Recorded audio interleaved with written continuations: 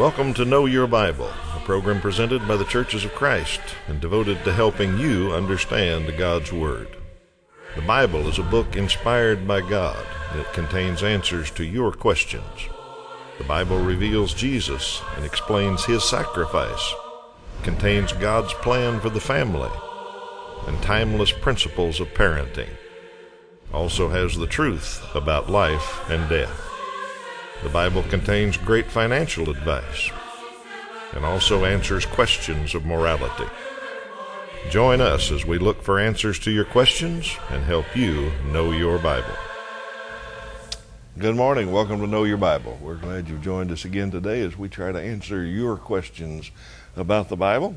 And that's what we'll be doing for the next 30 minutes is simply answering questions. There's a website and a phone number on the screen. You can use those anytime to get in touch with us here at Know Your Bible and just tell us what you're interested in us discussing. You might have a real detailed question about some specific verse or doctrine or something in church history that you've always wondered about, or you might just have some things in this world that you're wondering about. What's the Bible have to say about that? For instance, we got a question today about a Christian and welfare. How's that go together? Well, there's some biblical principles about that, and we'll try to explain them to you today. So anything you're interested in us discussing, give us a call or log on and tell us what it is. Let me introduce my friend Toby Levering. Hi, Toby. Hi, Steve. I'm glad you're back with us and studied up and ready to go. I got some good questions saved up, and we'll try to get as many as we can. But we always start with one for our viewing audience. So here's your trivia question for the day. How many times did the army of the Israelites circle Jericho? Remember, they knocked down the walls of Jericho by marching around it. How many times did they march around it? And we'll give you the answer to that at the end of the program, see if you know about it. All right, Toby, you got the first one, so get us rolling here. And got kind of a tough one to start out the program today, but a viewer asked the question, will aborted and miscarried babies go to heaven? Well, that is a tough question because it's just such a tragedy that we lose so many young ones before they have a chance to start their life. And some of that is done intentionally. It's just the murdering of a human life, and some are just lost tragically, stillborn or some medical condition or something. And those things happen. And of course, one is preventable, certainly, and I think every abortion breaks the heart of God. But to answer the question directly, I believe yes. I do believe aborted and miscarried babies go to heaven. And the viewer, I don't know if they meant to, but they understand intuitively what Scripture tells us is that regardless of the stage of development in the womb, that God considers every unborn baby a human being with life and a soul and all of that. Now, if you're looking for a scripture, a verse that I can point to just basically that says that answer, I can't. What I'm going to give you are some principles that we know. The Scripture tells us that God is love, first and foremost. Secondly, the Bible tells us that God protects and watches over the innocent, and He looks after the orphans and the widows and those who don't have someone to speak up for them, and certainly unborn babies fall into that category. And then we know that God knows the unborn. Several places in Scripture, God knows their name. God was there intimately, not only with their creation, but with ours. His eyes saw our unformed bodies, that when we were being formed in the secret place, the Bible tells us. So unborn babies are, yes, very much still creatures of God, and because they die innocent, I am confident that they are still in God's saving grace. I know some people believe that babies are born sinful, and that's a whole other doctrinal question, but suffice to say, I believe those young children are perfectly innocent and in God's full atoning grace. So, you can trust in the case of abortion when the innocent are murdered that God is going to take them in His arms and love them where they can never be hurt or harmed again. And a miscarriage in the same way. You can trust if you're going through that tragedy as a young family or a young mom. I know there's nothing more heartbreaking, but you can know that your little one is in God's care and fully taken care of and not ever going to suffer again in any way. Let's look at Psalm 139, verses 13 and 14 together. For you speaking here of God, created my inmost being. You knit me together in my mother's womb. I praise you because I am fearfully and wonderfully made. Your works are wonderful. I know that full well. So I believe, yes, those babies, those little ones are safe and they are in God's arms. All right. Question about Christians working, or actually all people working, and welfare, I guess. A viewer says there's a verse in the Old Testament, a man is to live by the sweat of his brow. Does that apply to welfare? Well, I think I know exactly what this viewer is wondering about. That verse that he quoted is Genesis 3:19. It came at the fall of man, when man got kicked out of the Garden of Eden because of sin. That was one of the punishments. One part of the curse was that man was going to have to work hard to make a living. The earth changed where there were weeds and all of that.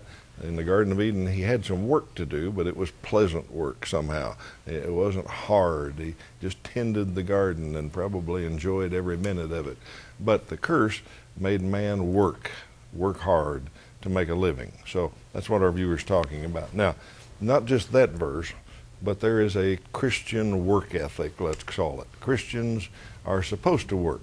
Paul says that's the way Christians do things. We don't rely on other people. We work, and over the years that's called the Christian work ethic. The Puritans were pretty hardcore on that, and most people in the world lived by that standard until fairly recently. Let's look at one verse that shows the Christian work ethic, Ephesians chapter 4 and verse 28. Now, bear in mind, these were brand new Christians in Ephesus, and a lot of them were pagans and thieves and all kinds of scallywags. And what Paul said about to them, he said, he who has been stealing must steal no longer, but must work, doing something useful with his own hands, that he may have something to show who's in need. All right, what Paul said to Christians was, if you've been stealing, that's not the way Christians live. We work. So get a job, make some money, take care of your own family, is another verse, and make enough that you've got some to share with people that need it. So there are people that need help. There are people that need a handout, if you will, or a hand up is a better way to say it. They're in trouble for a while and they need a little help to get them along. They're poor people that always need a little something. So Paul said Christians work and share with others. That's the Christian work ethic. Now, Paul goes even further than that. In 2 Thessalonians, he told the church in Thessalonica, he said, I've heard that there's some people there that aren't working. You're lazy. You're depending on others to support you. And he said, even when we were with you, we gave you this rule, if a man will not work, he shall not eat. So Paul said, for Christians, if you've got somebody that needs help, that can't work, that's disabled or something, yes, the church ought to help him. But if a man is able and he refuses to, if he's lazy and won't work, then let him go hungry. Now, I know that sounds cruel to us today and sounds way over the top, but I think Paul and God both were smart enough to know that a guy won't starve to death. You know, if you don't give him a handout, he'll pretty soon figure out, well, I'm going to have to do something, and he'll get him a job or work to live. As long as we don't enable that kind of activity, he'll find a job. So that's the Christian work ethic. Now, viewer's question, how does that apply to welfare? Well, the problem is we've got things so messed up by changing roles of Christians and the church and government that I don't know if we can ever get it straightened out. So yes, it should apply, but boy, it's going to be very hard, because what we've done is change the role of government from just protecting the innocent and punishing wrongdoers to we gave them the role of helping people. We gave government the role of caring for people, and that's not what it is in the Bible. In the Bible, family is first. Family is supposed to take care of their own. If you don't take care of your own family, you're worse than an infidel. And second, the church is supposed to help people that don't have a family. The widows that don't have a family to take care of them, don't have any children or grandchildren, the Bible says, the church takes care of them. And that's the way people used to do things before we had a huge government welfare society. That's the way the world used to work, and it worked pretty good. But now we've turned over all of that responsibility. Families don't think they're supposed to take care of anybody anymore. Churches don't know how to do that very well, and welfare takes care of a lot of folks. So all I can tell you is it's all messed up. It would be best if we followed biblical principles and people worked if they were able. There are some people that aren't able to work, and we ought to help those people. But the way things are now, I don't see much hope for change. So, yeah, it applies, but I don't know what to do about it. Vote's all I know. Vote the best you can. And take care of your own. Yep. I mean, we as Christians ought to work. We ought to take care of our own. We ought to do it the way the Bible says. Yeah. All right, I went on quite a while there. Well, I think it was a good answer. And, I think the challenge is just always thinking about what's the best way to really help someone. Mm-hmm. And so, yeah, it's giving a man a fish versus teaching a man to fish. So, yep. All right, the next question is cremation right or wrong according to the Bible? Well, on this issue, the Bible is absolutely neutral. It neither prohibits nor condones the practice of cremation. Of course, if you don't know, cremation is just the burning of a body after a person has died, and you take the body, which is basically then just a shell, which used to house the soul, and is now, of course, the soul has departed, gone on to the realm of the dead, and the body's left behind. Cremation merely speeds up the process, by the way. Eventually, a body, regardless if it's cremated or not, a body eventually, give it long enough time, will become ashes and return to the dust. So cremation is just a process that speeds up that. The Bible doesn't say anything about it. There are a couple of examples. One is found in 1 Samuel 31, where they burned the body of Saul and his men after they were terribly desecrated, and it was something that they did to avoid bringing shame on the kingdom, but it's more of an example. It doesn't specifically tell us whether that was okay or not. I personally think it's just a matter of preference, and if you decide you want to do that, that's fine. If you decide you want to be buried a more traditional way, that's fine too. Make sure your family understands your wishes, or those who are handling your estate, that they know what you wish to do, and either way biblically is fine, because really the body is just a part of the old way, and that will pass away when you pass away. Let's look at 1 Corinthians chapter 15, verses 50 through 52. I declare to you, brothers and sisters, that flesh and blood cannot inherit the kingdom of God, nor does the perishable inherit the imperishable. Listen, I tell you a mystery. We will not all sleep, but we will all be changed in a flash, in the twinkling of an eye, at the last trumpet. For the trumpet will sound, and the dead will be raised imperishable, and we will all be changed. So how you choose to do that is a personal preference, and Scripture has no specific admonition on that. So. All right. Take just a moment and talk about a good way to study the Bible. People sometimes decide they'll study the Bible and just start reading in Genesis.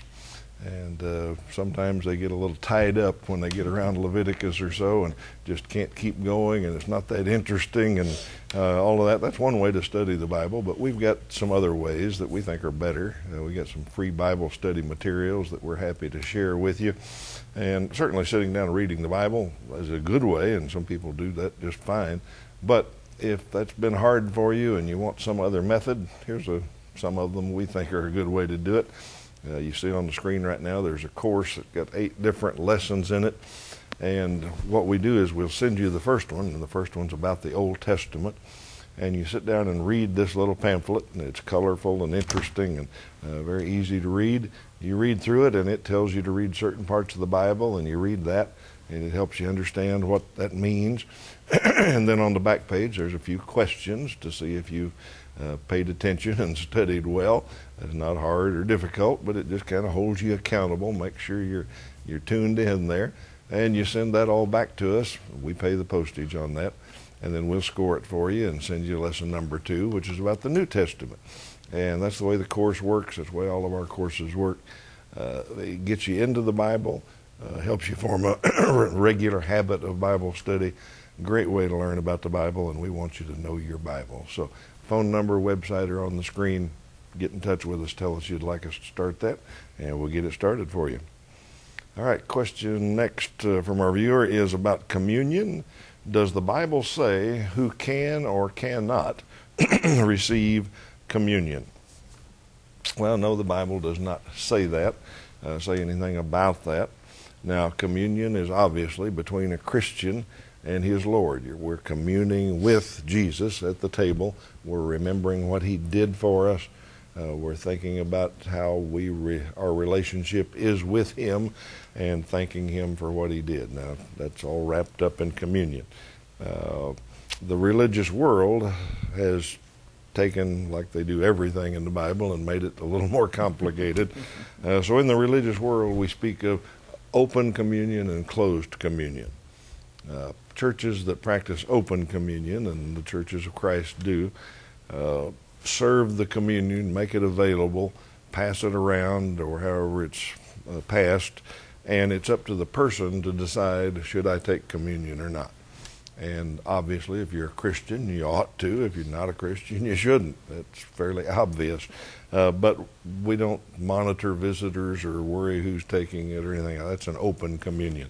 Now, a closed communion is a church that says only members, and only members in good standing, can partake of communion.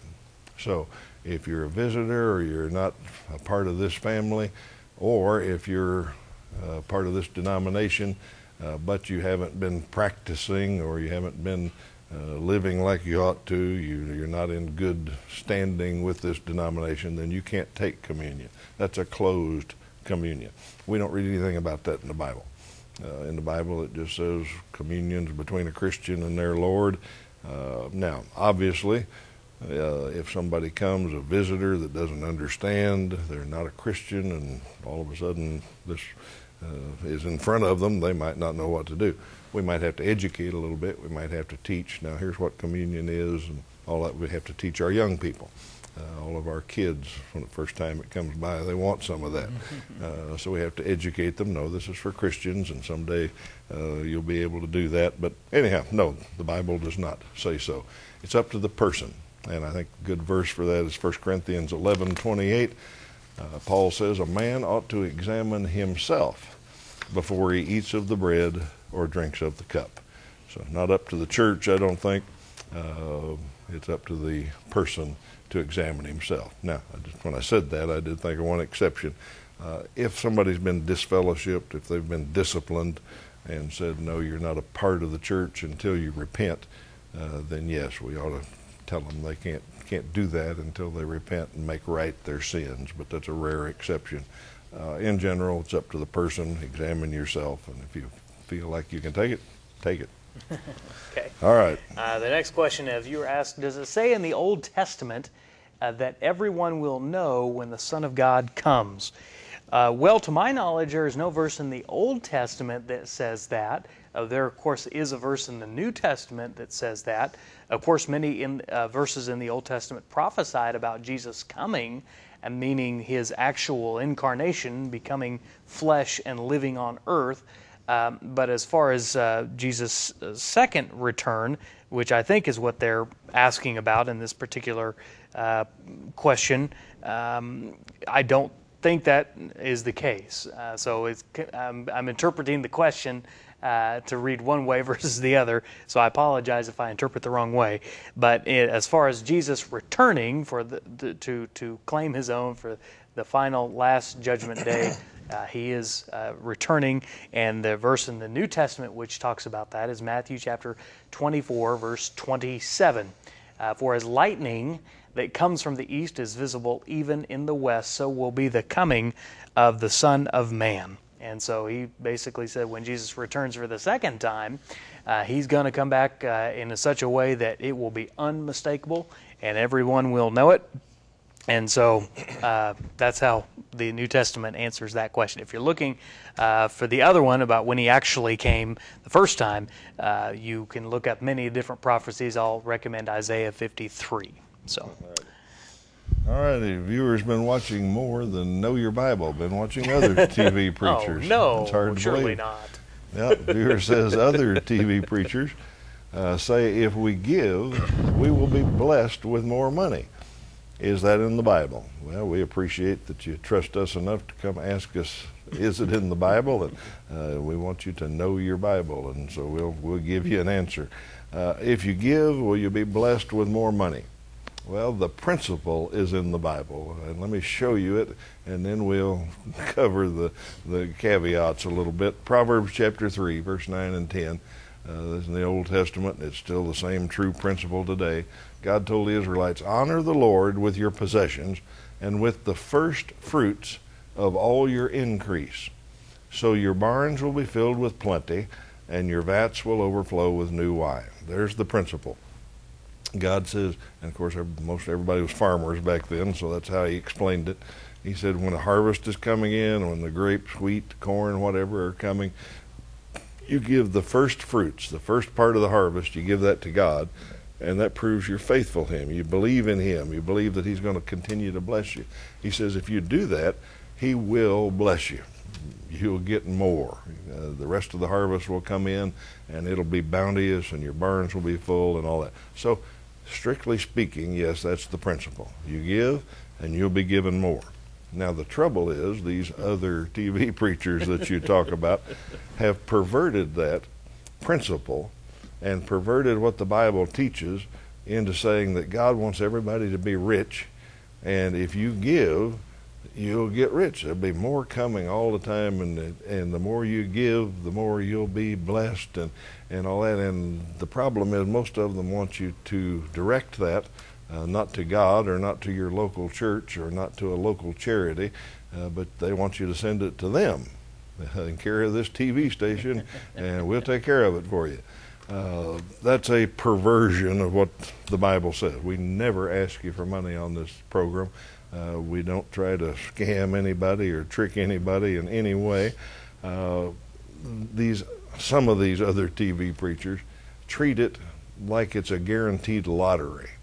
If you send us a little bit, and they use the term seed faith a lot, if you give your seed faith giving, then you'll win the big lottery. And that's just not the principle. The problem is God blesses faith. He blesses faith in him, and if you believe he will bless you, that he'll give you enough to live on and all of that, then yes, the principle works. But if you're treating him like a rigged slot machine, that okay, if I send this, I'm going to get this, he knows what your heart is. He knows why you're giving. He knows that you're not trusting him to give you the basics of life, that you're trying to hit it big. You're trying to scam the system, if you will. So I don't want to sound too harsh about this, but it is a sad thing. There are a lot of preacher types on TV who, I mean, they'll come right out and tell you to send your Social Security check in and stuff, and take money away from people that really need it to get by. So it's a cruel and wrong thing. The principle's true, yes. You give, God will bless you, but if you're showing faith in him, not some rigged game to get more and get rich quick kind of thing. All right, let me invite you to visit a Church of Christ near you. We are kept on the air by Churches of Christ, and we like to thank one or two of them each week for supporting us. Today, let me talk about the church in Hutchinson, Kansas, Eastwood Church of Christ over there on North Plum, right up by the State Fair. And a good group of people there. Jimmy Ray Mead is the preacher. I know you'd enjoy hearing him. Fine group of folks. Drop in and visit them sometime. If you're searching for a church home, you'd be warmly welcomed. If you know somebody that attends the Eastwood Church in Hutch, tell them you watch this program and you appreciate them keeping it on the air for you. All right, Toby.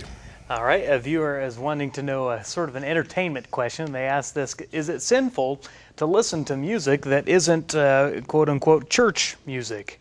Well, no, the Bible never makes a distinction specifically between music that is secular, you might say, or spiritual. I understand what the viewer is asking. I don't think it is sinful to listen to what we might call secular music. What's sinful is to listen to sinful music. if the lyrics are profane and vulgar and explicit, clearly that's not something you should be putting into your mind, into your heart. The scriptures say, guard your heart, because everything else that you do in life flows from it. And I know people think, well, it doesn't have any effect on me. I just like the melody or whatever. And, that just can't happen. I have young children I mentioned on this program before where we listen to the music in the car. And you know what our children do? They sing along with the songs that are on the radio. And so my wife and I have decided to put Christian music on there because those are the things that we want in their heart. Well, I don't think that stops just because you grow up. I think the things that you put in are the things that you get out. So what makes sinful music sinful are the principles that Scripture talks about. So anything that you put into your heart, you want to be very careful with. And I say with the same, not just with music, but with TV and books you read and magazines and the internet and all of that. Practice the principle of whatever. And not in the sense of everything's okay. I mean in the Philippians 4 verse 8 sense of whatever. Let's look at that on the screen. Finally, brothers and sisters, whatever is true, whatever is noble, whatever is right, whatever is pure, whatever is lovely, if anything, whatever is admirable, if anything is excellent or praiseworthy, think about such things. So that's the kind of music you ought to listen to for you, your family, and just entertainment in general. Be very careful about what you put in. All right, last question for the day. Is the Bible for or against reincarnation? Well, the way you answered it, I've got to say neither. The Bible is very neutral on that. It does not mention the word reincarnation.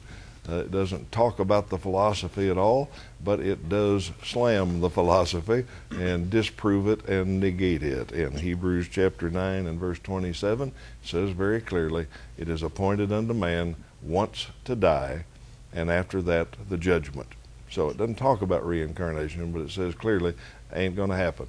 We live on this earth, we die, and then we're going to the judgment. We're not coming back as other creatures or other people. Not going to happen.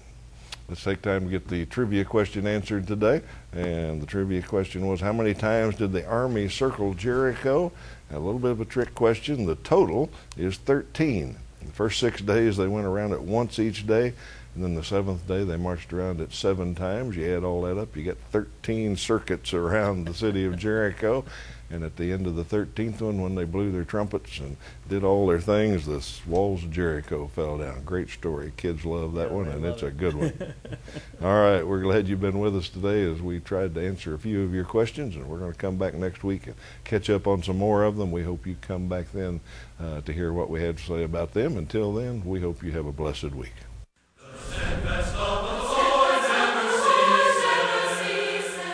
Know Your Bible has been presented by the Churches of Christ in your area.